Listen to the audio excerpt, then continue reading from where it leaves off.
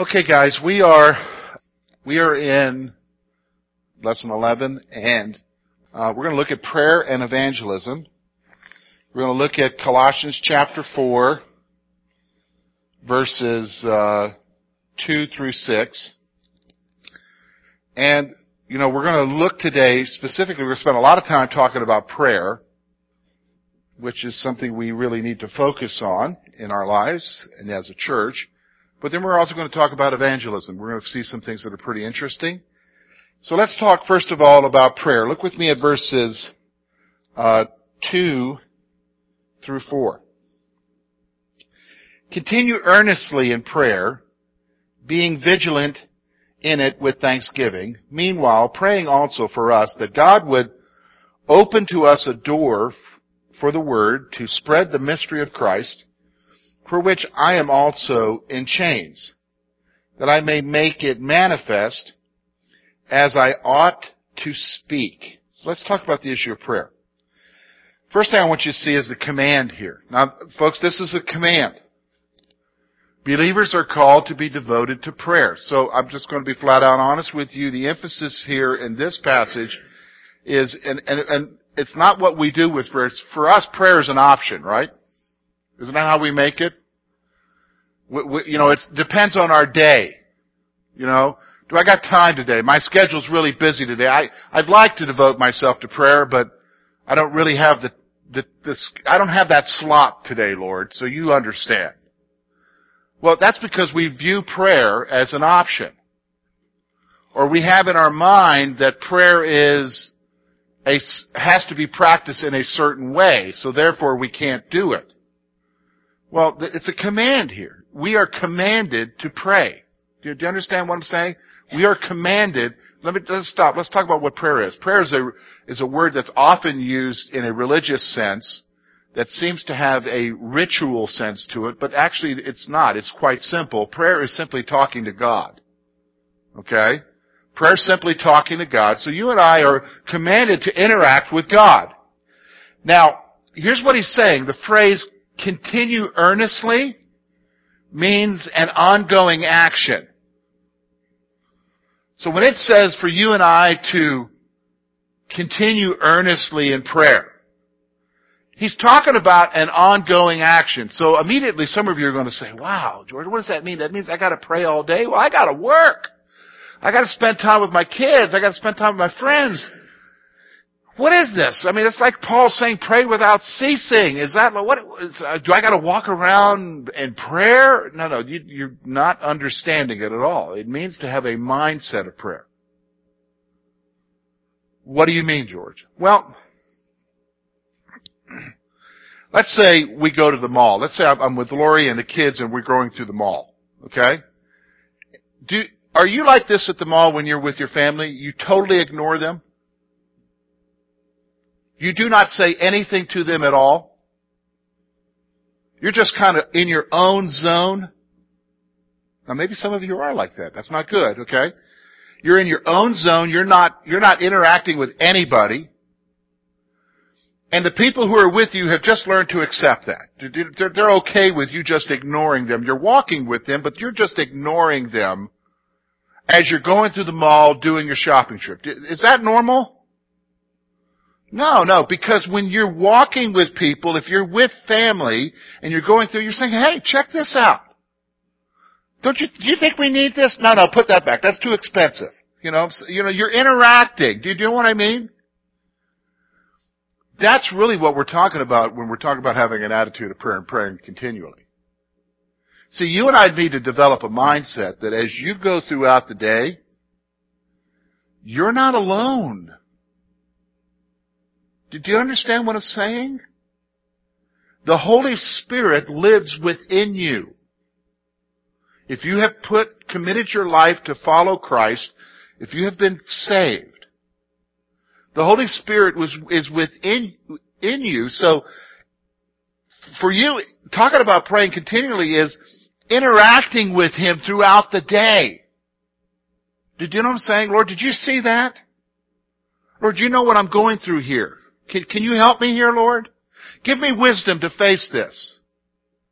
But some of us are like that illustration that I just talked about, going to the mall with your family, and you're not saying anything to them the whole time. You're just kind of clamming up, being quiet. That's not good. Do you understand what I'm saying? You and I have to get to the place where we develop a mindset that Christ is with us all the time and we can interact with Him. Do you know what I'm saying? Now, you already do that sometimes, don't you? What do you mean? When something mind-blowing happens, you immediately, oh God, I need you, in your heart, right? You do that, right? Take it one step further. Instead of just responding to Him in the crisis, respond to Him in the everyday areas of your life. Do you understand what I'm saying? In the everyday areas of your life. So the phrase continue earnestly means it's an ongoing action. It needs to be an ongoing action of you interacting with God. Do you understand what I'm saying? Hey, let me tell you why that's so wonderful if you start doing that. Usually, when somebody goes through a crisis and they communicate to me, I don't know where God is, I don't know why He's letting me have this happen to me. Maybe they start talking that way. You ever talk to somebody like that when they make reference to that? You know what that communicates to me? You don't have an ongoing relationship with God. See, if you have an ongoing interaction with God in the good times, you'll know in the bad times, you'll already have the assurance, He's there with me right now through this. I can just talk to Him through this. Now that doesn't mean you don't get apprehensive. Do you understand what I'm saying? Because, some of us, I'll use Lori and I, okay? We face crises all the time. That's normal, right? When I face crises, I'm like, oh! Lori's steady Eddie, okay? Do you know what I'm saying? I'm the one who's, what are we going to do? Okay? Lori is steady Eddie. Okay? We're a good balance, aren't we? Okay? Alright? But do you understand what I'm saying? That doesn't mean you're not going to have your personality and respond to the crisis. What it means, though, is you're not going to worry about is God there or not, because you already know, because you interact with Him all the time. Do you understand what I'm saying? You interact with Him all the time. So it's really a command to interact with God. Interact with God. Okay, so how do we pray here? What do we need to pray about? Here's what he's saying. Prayer requires that a believer be alert and watchful. Here's what prayer does. Prayer requires that you be aware of what's going on around you in your life and what's going on in the world. Do you understand what I'm saying?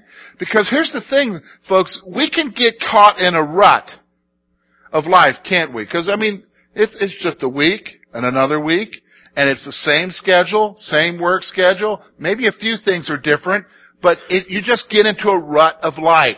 Yeah, maybe one week you're sick. But, normally it's just the same old mundane, drab, dreary life. And you don't necessarily have to think. You don't have to even be alert. You could just kind of float through the day. How many of you have floated through the day? You just didn't feel like it, and you just kind of floated through the day. Well, prayer requires that you be alert. Prayer requires that you be aware of what's going on around you. Okay? And he also says this. If you look at what he says there, verse 2, being vigilant in it with thanksgiving. So it's not just that I need to be alert. Prayer must include thanksgiving. Really, George? You don't really know what's going on in my life right now. You don't really understand the trauma that's happening. You don't understand the crises I'm in. You don't understand the hopelessness, and you want me to be thankful?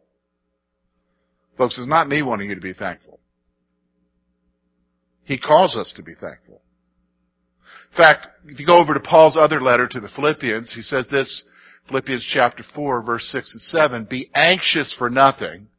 Do you guys ever struggle with being anxious for something? You ever worry? Okay? Don't worry, but make your requests known to God. Did you hear what I'm saying? He says here, be anxious for nothing, but in everything through prayer and supplication, with thanksgiving, let your requests be made known to God. So with praying, with thanksgiving as a part of that. Now what can I be thankful for, George? How about the fact that you can even go to Him and talk to Him? That you can go to the God of the universe and say to Him, you have access to Him to say, you know what, do you see what's happening? Do you see what I'm going through? So it's you have to have thanksgiving with your prayer. And folks, you can think of things to be thankful about, can you not? I mean, think about it.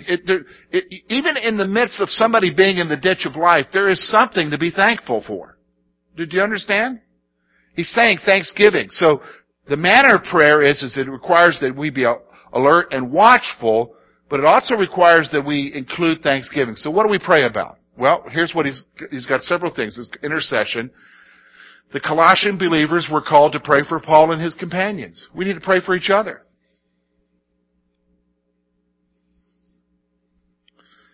We need to pray for each other. Hey, I'm going to be honest with you. You know why sometimes your prayer life is so drab and dreary? Because you're only praying about yourself. Do you know what I'm saying? All you're thinking about is yourself. And let me just help you a little bit. We're pretty boring. Do you know what I mean? How about start praying for somebody else? Here, they were called to pray for Paul and his companions. So, really, our prayers must include intercession for those who are serving in ministry. You need to pray for those who are serving in ministry. Why, George? Well, I'll be honest with you, folks. They're the number one target of the enemy. They're the number one target of the enemy. So what do we pray for? Here's what he wants to, especially if you're going to pray for God's servants. What do we pray for? Pray for an open door or opportunity to share God's Word. All right, now wait a minute. Hold on a second.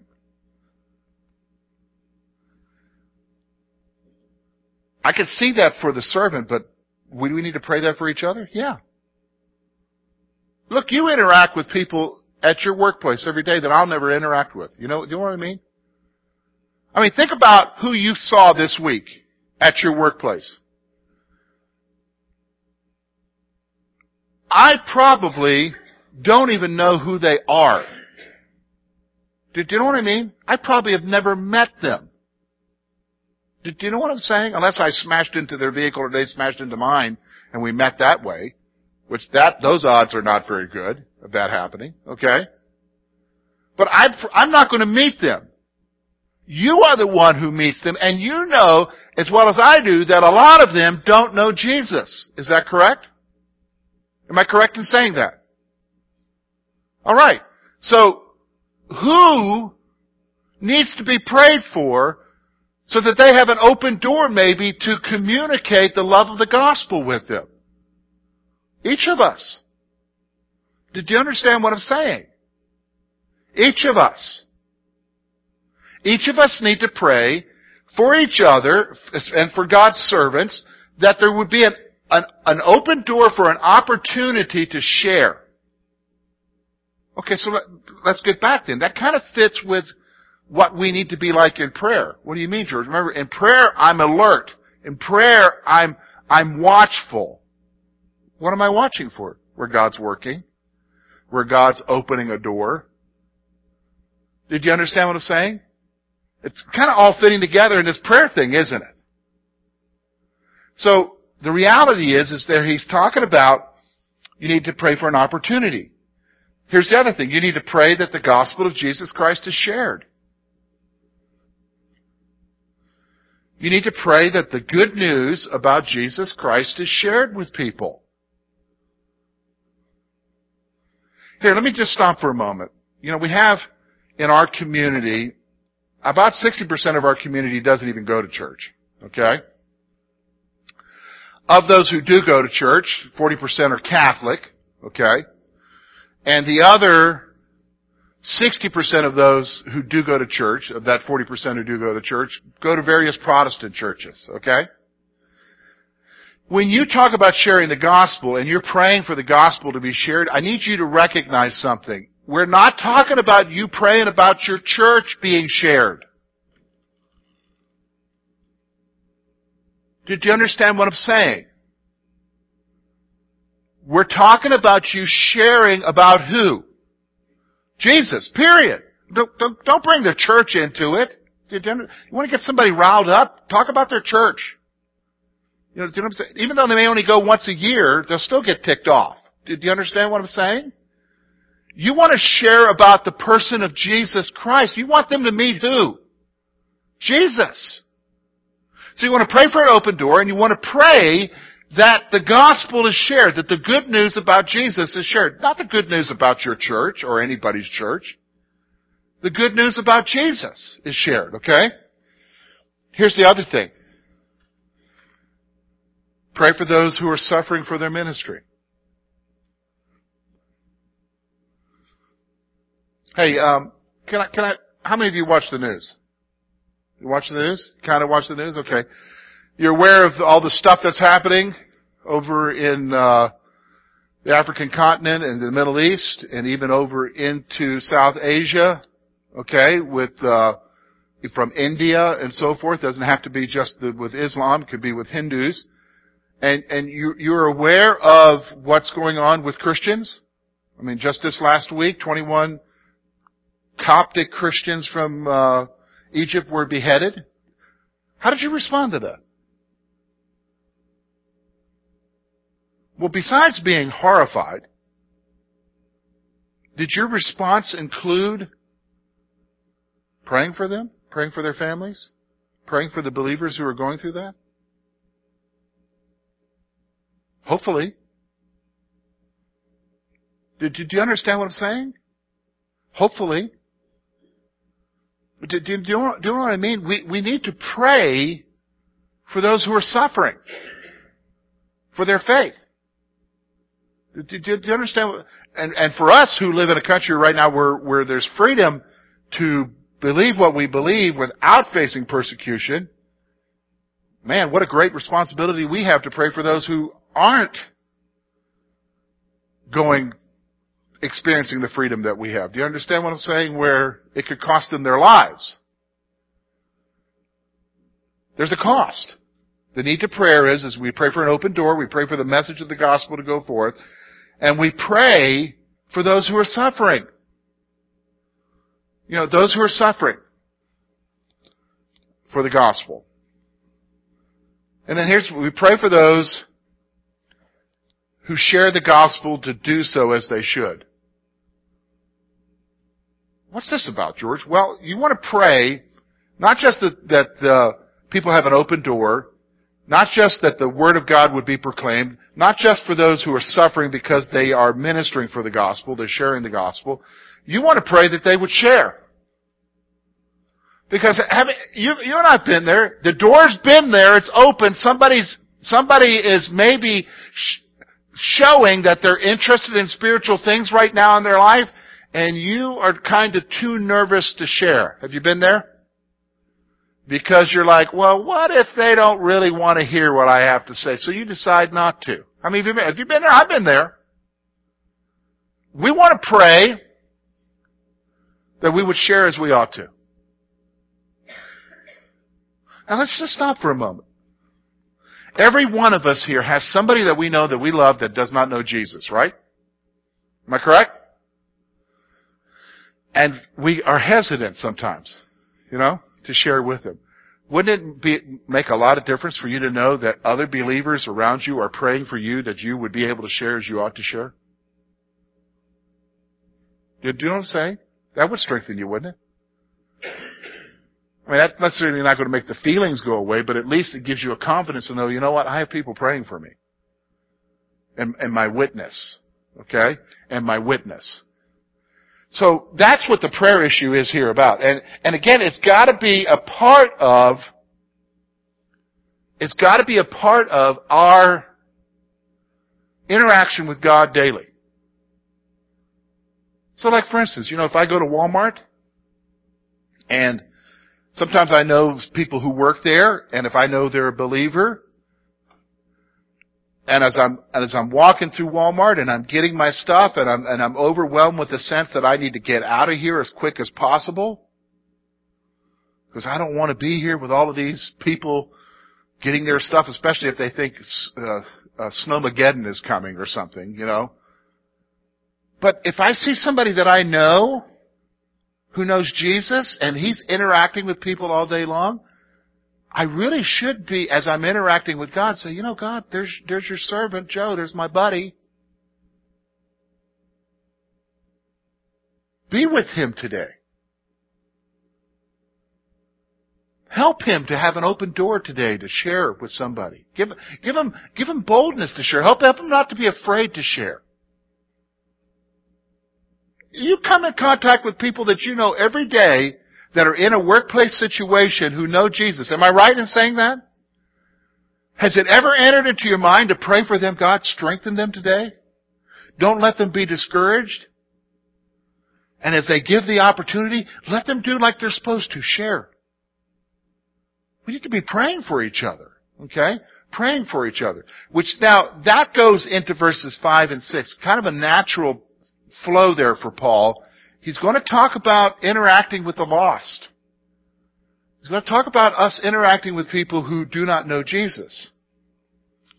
So here's what he says. Look with me at verse 5 and 6. Walk in wisdom towards those who are outside, redeeming the time. Let your speech always be with grace, seasoned with salt, that you may know how you ought to answer each one. What's he talking about? He's talking about our interaction with the lost, how we live, first of all. Believers are called to walk in wisdom. So you know what? Here's what I'm going to do. I'm not just going to interact with God, but here's one thing I'm definitely going to pray for. God, help me to walk with wisdom today as I interact with people. Hey, Chris, let me ask you something. Are all of your interactions with people every day sweet and wonderful and rosy? Do you interact with people that sometimes pluck your nerves? Do you interact with people who are just not lovable? Nobody here has that kind of problem, right? Okay? You need wisdom to know how to interact with those kind of people, right? You need wisdom to know how to live your Christian life out with them. So, here's what he says. Believers are called to walk in wisdom. Why? They have to be careful how they live before unbelievers. They have to be careful for how they live before unbelievers. Now the thing is that we get into this mindset where it's just normal and it's real easy for us to be ready to just dress down people. Do you know what I mean? To be ready to rip the hide off of somebody who's not doing right, especially if they're a telemarketer or if they work at Walmart. Okay? So, you need to ask God to give you wisdom, walk in wisdom, to be careful how you live. Do you know what I mean? Because you're interacting with people. Alright? I'm human just like you are. Okay? So, he's saying that they have to be careful how they live before unbelievers. Alright? Here's the other thing. Recognize the importance of how you live because the time is short. That's what he's saying here. We'll look at verse 5. Walk in wisdom towards those outside, redeeming the time. Time's short. First of all, how many of you know how long you have? I know there's people right now who are doing something on Facebook to try to figure out when they die. Okay? Like, that's bogus. Don't do that. Okay? Seriously. Why would you want to do that? You don't know that a dude who wrote the program that's trying to figure it out for you doesn't know either. Okay? You don't know that. Alright? So the reality is that you need to be aware that time is short. And so every interaction with the people that you're interacting with, sometimes it's a one-time shot. You know what I'm saying? Because let's be honest, first impressions become lasting impressions, don't they? Do you know what I mean? So you got to redeem the time, is what he's saying here. It's an interaction. Recognize the importance of how you live because the time is short.